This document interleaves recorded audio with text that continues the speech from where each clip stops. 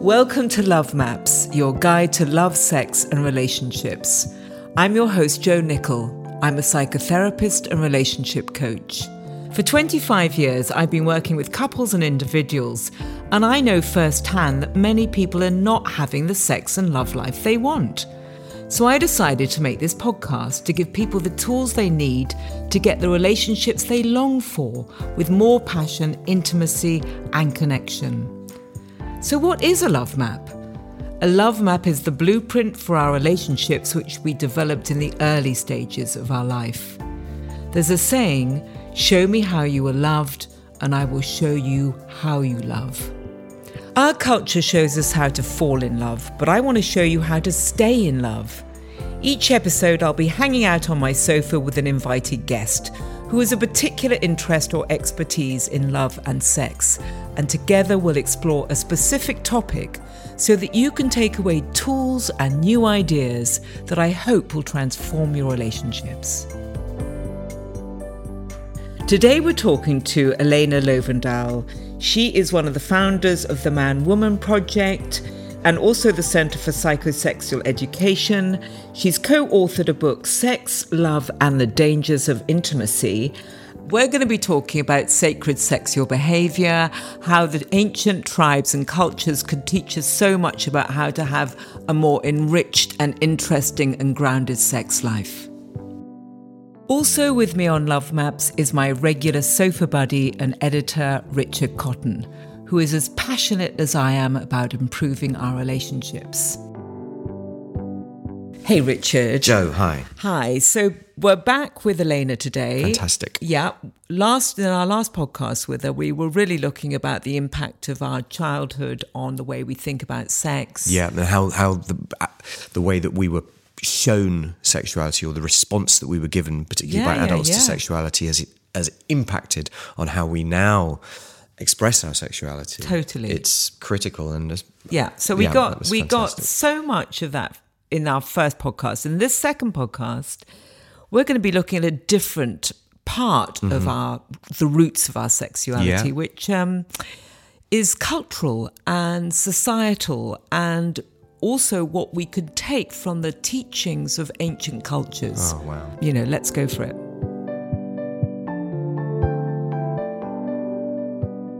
Elena, tell us about the origins of your work on sexuality. Some of my influences come from having apprenticed and studied some shamanistic ways, and like you, Jo, being very interested in the indigenous teachings.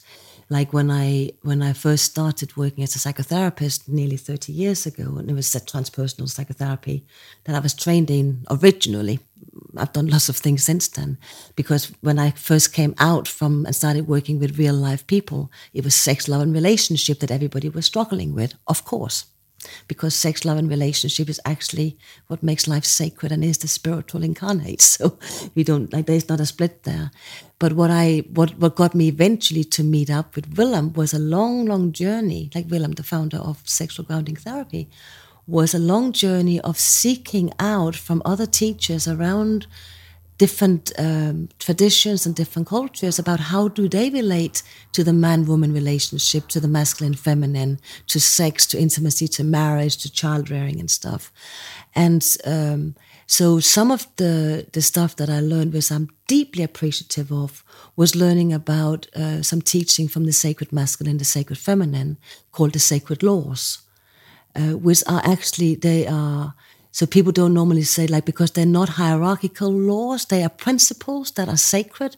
And if we adhere to them, we actually reach the place that you're talking about, the whole man and the whole woman. Where did you start? Where did you first hear about the sacred laws or learn about the sacred laws? Was it from a particular culture or a particular religion? Culture, a particular culture. Can you say which culture that was? Yeah, it's from the Sweet Medicine Sundance Path. Okay. Yeah. Is that Native American? That's Native American, yeah. Okay. Native Americans. All right. So this is part of their ancient It's part of the ancient beliefs, original culture, where they had a very different connection to really acknowledging the sexual energy at the center of our being.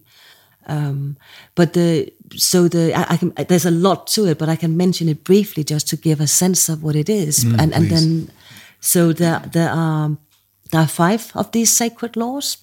And the first one is that everything is born of woman, or the feminine. And the second law is that nothing shall be done to harm the children.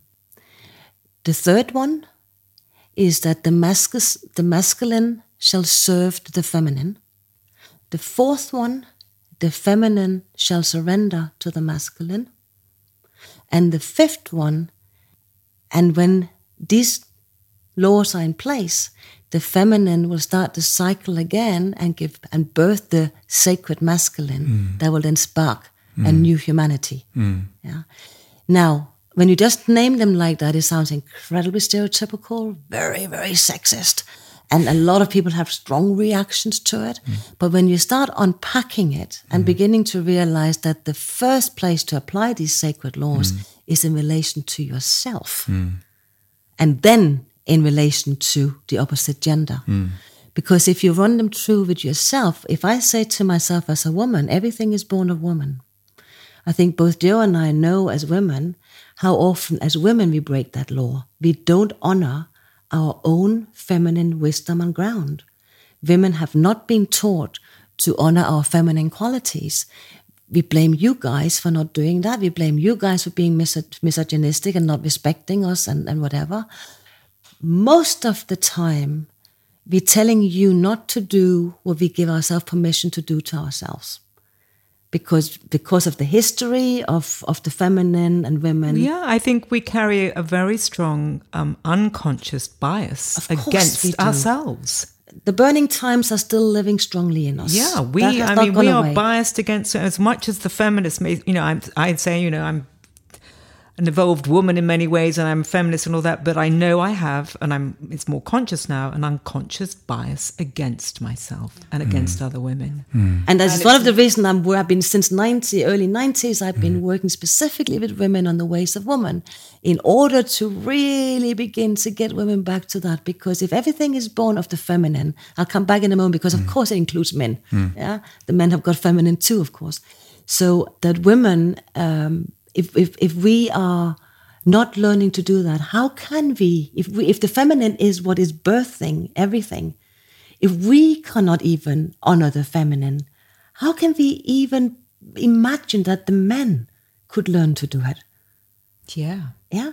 So we have enormous responsibility here to come home to ourselves. Oh, it sounds... Well, this is massive. It's massive. It's massive. But it's like, it's almost, it's an imperative.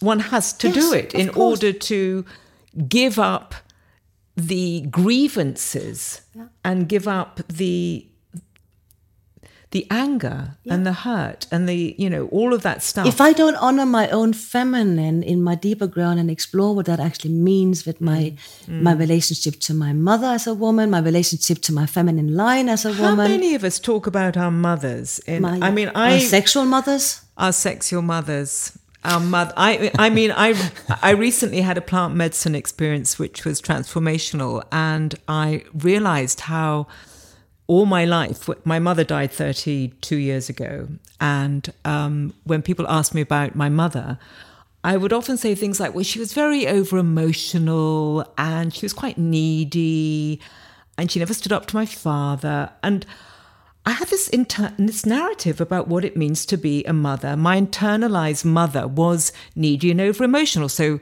guess what? You try to be the opposite. I'm not going to be that person, much to my detriment. And it's only now... Because that's not freedom either, to be in reaction to... It's to be in reaction, but also not honouring her as a mother and honouring the time woman. that she was living in, the context she was living in. All of that. So when I sort of did this internal sort of shift and understood what, her and her compassion, my experience for myself was just shifted enormously. And the self-love You come back home. That's what I call the feminine ground. You come back home. That's beginning to learn to respect the first sacred law as a woman with that. Okay. Now, for a man to respect the first sacred law, everything is born of woman, has to do with him taking his own emotional life seriously, his own creative life seriously, his own longings and dreams, He's longing to play music, write poetry, go for walks, play with the kids, paint, be still, laugh and play. Yeah? So for a man to learn that actually the very thing that so often men have been told are weaknesses and stuff, that is, men have been told not to honor the first sacred law as men. Yeah? So if none of us honor the first sacred law, which is the basis of existence, yeah. Like, okay, let me just go for this. So there's so much more to it. Like, I'm writing a book at the moment where I will really explain the enormity of these sacred laws, of how it is very alive and applicable to our current situation.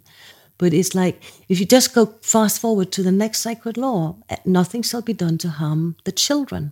It's the children's fire at the center. The times that we are breaking that law, especially within relationships, both to ourselves and with others, where we talked about earlier that who in me is it that is having sex or not wanting sex in my adult relationship. Most of the time, it is not the adult man or woman making that decision. Most of the time, it's a younger part of ourselves that is still hoping for somebody to be the perfect mommy or daddy that will make me feel whatever it is. So we're still operating from that time. There's almost as if there's a trauma, almost as if there's something that's held us in that place because we haven't fully actualized it at the time. Yes, right? Exactly. So we are breaking the second sacred law all the time. We put the child in us out to do stuff that is not child business, like sex and an intimate relationship with somebody else.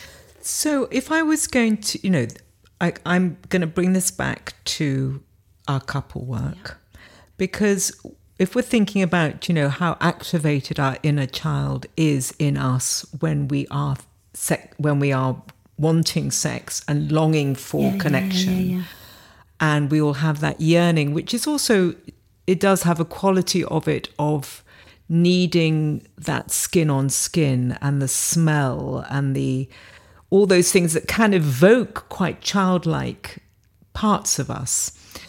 So with that awareness that, we want to bring a more adult part of ourselves into the sexual relationship with our partners, how can we do that? How can we help our couples do that in a kind of very concrete way? Like, tonight, you haven't had sex with your partner for 3 months. What can you haven't... Or 3 years. Or 3 years. What can you do differently this week, tonight, tomorrow? What can you do now that can shift that energy of stuckness, the being in the rut, the sexual rut? I mean, it's just prevalent. Very, very simple. It's complex, but it's very simple. If both the partners can own what is going on from them in their own scared children, but not identify as the child, but actually hold the child as the adult me and saying, I really miss you and I am really scared.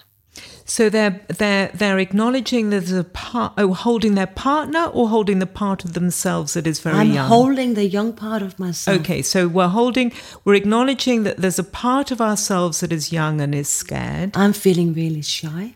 So that part is saying, because we know how to do this work, the parts work. I love talking in parts, and I think it's really, really helpful for clients to think about. There's an adult part, there's a teenage part, there's a child part. There's all these parts that are activated all the time, at different times and all the time. And we need the whole village. And we need the whole village. And we have a village that lives inside of us. But we don't want to take the little boy, the little girl, into our adult bedroom with us. No, yes and no, yes and no. The work I do, I work a lot with sex, intimacy and sexuality and all that stuff. And I couldn't do that work without my little girl. She's my co-worker. So what does she do for you, your co-worker? The difference is that she is not doing the work. She's the one who's informing me about spontaneity, about my feelings, about my yeses and nos, and about how to actually have joy in my body just for being and to giggle. I've got a sort of flash going, how can a little girl inform you about your yeses and nos? Because in terms she can say, I like it or I don't like it. Post Me Too. She can say, I like it, I don't like it. But Elena, I can like, that's true. I can like it. Don't touch me there. I don't like it. True. But an adult might say, I'm not sure whether I like that, but I'm willing to try.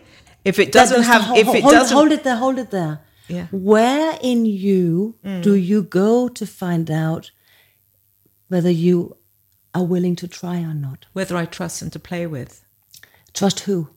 My partner. And are you sure? I would say that if I trusted someone to say, look, my thing is tying you up, and blindfolding you, and putting headphones on you, and sensory deprivation, let's say, and I'm going, whoa, okay, that's fresh and new, but how safe? But I'll go there. It might feel a bit uncomfortable. I might be like, oh, I'm not sure, but hey, I trust you. As long as it's, as long as I don't feel trauma and anxiety and that rush of, oh, fuck, something terrible is going to happen. Let's slow down, because it's very important what you're saying. What in you allows you to trust your partner? What in me allows me to trust my partner? Because at some level, I can trust my partner, but actually if I 100% trust my partner, I am a child in relationship to my father and my mother. It's the only people I can ever expect to be totally there for me. So if you're saying you can't 100% trust anybody, which you can't, except you do maybe with your parents, but as you say, the unconditional. What allows you to trust and to dare to trust somebody else? Their ability to have been present in their adult and child self, shown those parts to me, shared those parts to me, shared their vulnerability, taken responsibility for their needs and their wants. So I'm meeting a more adult part of them. That will assume that you have done the same for yourself, for your partner to trust you. That will assume it. That's what I'm going for. Yeah. So the trust is that I trust myself enough to dare to trust you. Yeah. To be vulnerable with you. Yeah. Because if you let me down, which you may not do, but there is no guarantee ever. I'm okay myself.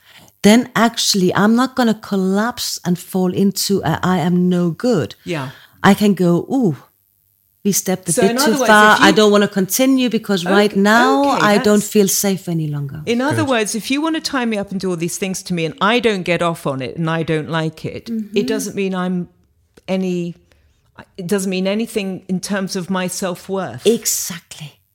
That is why I'm going for like the one of the big keys for having a really good, playful, free, open, erotic, naughty, dirty, whatever. Because once you really have the trust and the basic thing, I'm not dependent on your approval. You can do anything that two consenting adults want to be doing and exploring with. There's nobody to tell you not to do it, as long as there are two consenting adults truly present who are each responsible for their own yes, no's and maybes at any given time, who are not feeling that if you don't like my smell tonight or what I did with you tonight or whatever, it doesn't mean that I am suddenly, you don't love me. It means that you didn't like my smell or my touch. So we have a cup of tea instead of. Yeah. And try something else. My implicit worth is not... My self-concept is not marred by you not liking me 100% unconditionally. Yeah. Because it's not erotic to be loved unconditionally. Yeah. Thanks for listening to Love Maps with Elena Löwendahl. Stay tuned for the second half. If you're enjoying it, do subscribe and leave a review. And you can find more information and support on our website, lovemapspodcast.com, and follow Love Maps Podcast on Instagram. Elena, just going back to one thing about the sort of the inner child knowing their yeses and nos. That's on the assumption that they had a healthy sexual relationship with their parents or their close ones. No, because most of us, as I said earlier, I don't know any. I didn't have the upbringing that I'm now teaching about. I had a pretty good. I had a sexual mother who I knew. That was one of my big gifts, is that I knew my mother as a sexual woman. Yeah, that's a big gift. It's a massive gift. I didn't realize it until I grew up to realize how rare that was. Okay. Yeah. And so I really knew my mother as a sexual woman, appropriately so, not in any inappropriate manner. So knowing that you are taking different parts of yourself into the relationship and into your sexual life with your partner and owning those parts and knowing those parts. Sounds so serious, doesn't it? It sounds really serious. It's like anything but erotic. Those parts. Serious and abstract. It's serious and abstract. How can we make it less abstract, do you think, for somebody listening to this? Play with it. Play with it. Like, if I were to consciously say, okay, we haven't had sex for 3 months, 3 years, who knows how long, for far too long. We both still here. We still miss each other. We still want something different. We're still willing to try. That's the first step. Even the fact that we are still both willing to try is like, congratulations, mate. You're halfway there. Yeah. So then this is where that comes in with the child. So can we say, what about if you have an agreement? No penetrative sex, no expectations of where we're going. What if we just play 3, 4, 5, play doctors and nurses together, as if we were innocent little children?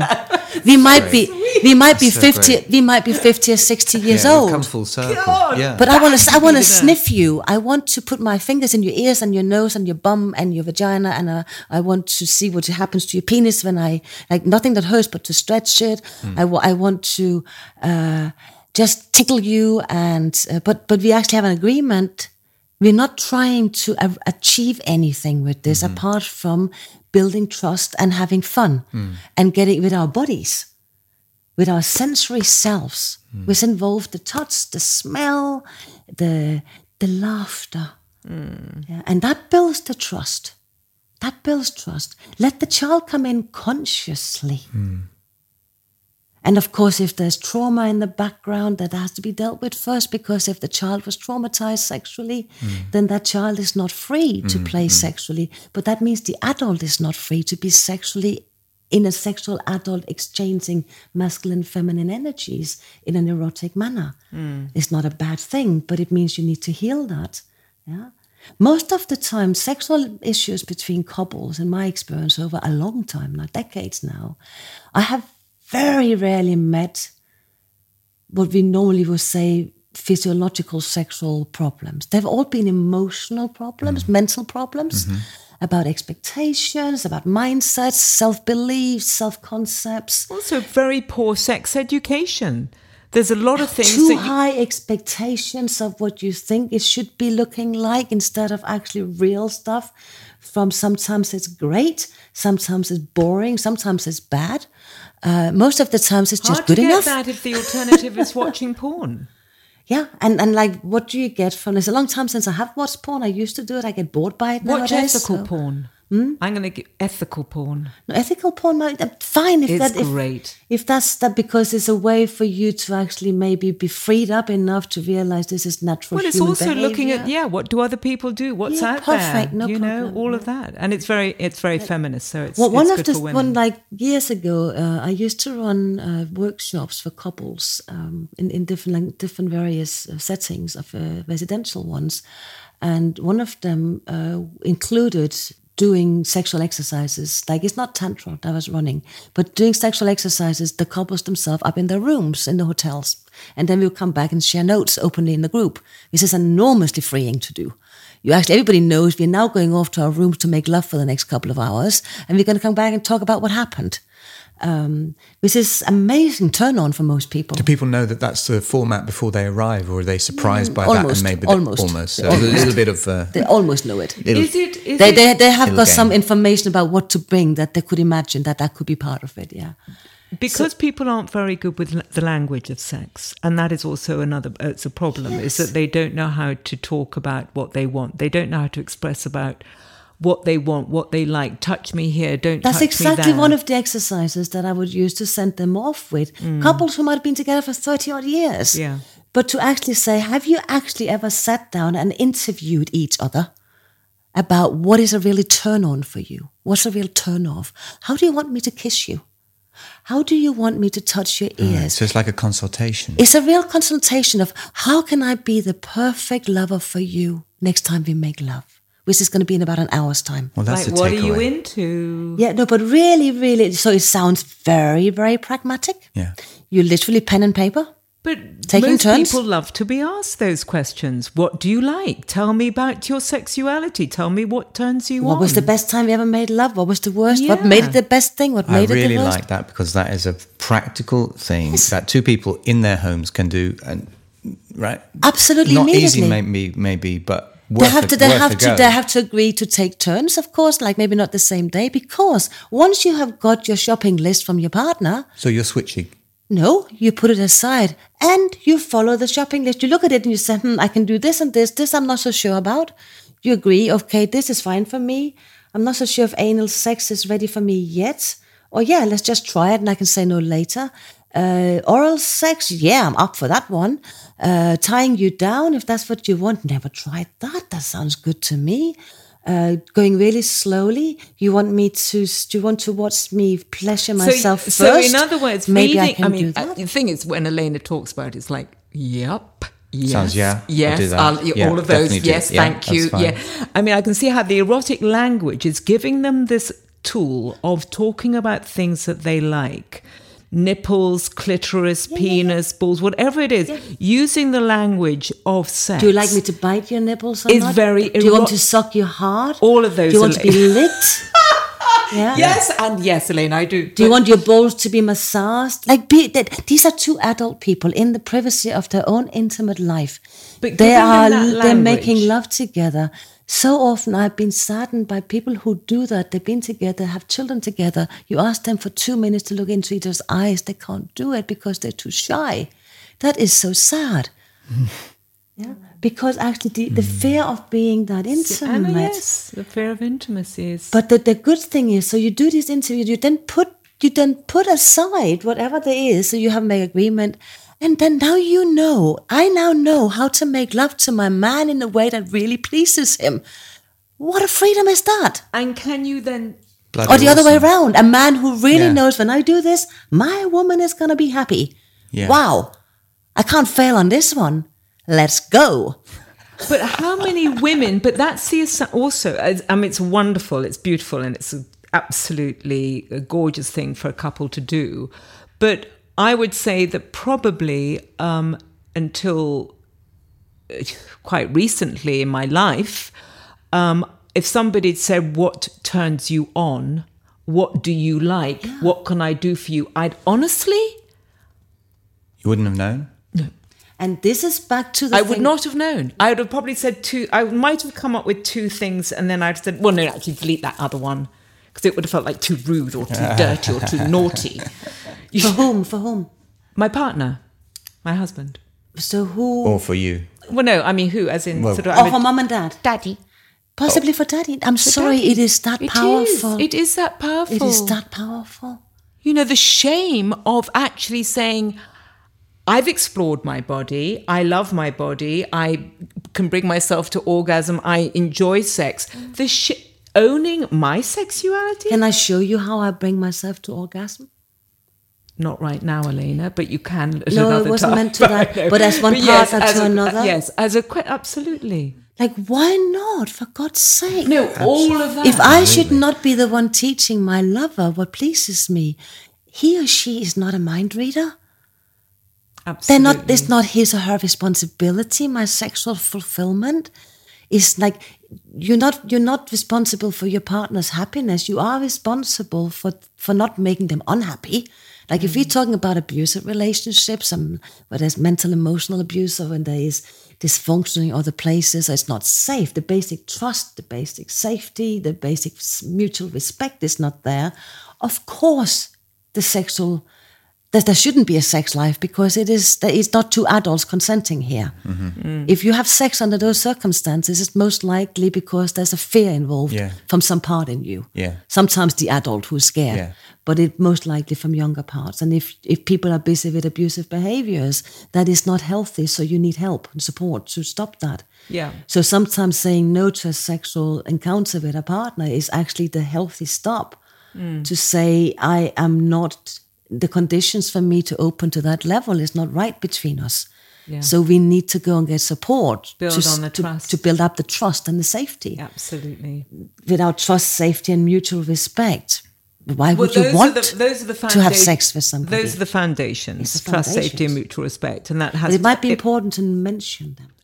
We do, and we're going to mention them loudly now. Trust, safety, and mutual respect are the foundations, the baseline of where you go in your sexual life, I think, with a partner.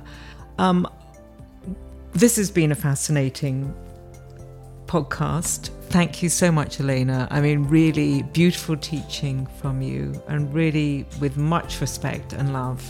Thank you. It's so interesting to hear from someone who's just really working this stuff on a daily basis. I am delighted to be here, and I've only just scratched the surface. I'm sure. We're going to get you back. I would love to. Let's do another one. Thank you very much. Thanks so much. Thank you.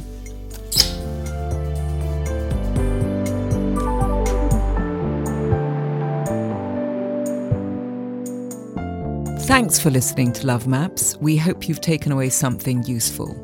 If you know anyone who's struggling in their relationship, please share our podcast with them. You can find more information about the topics covered and links to therapeutic support on our website, lovemapspodcast.com.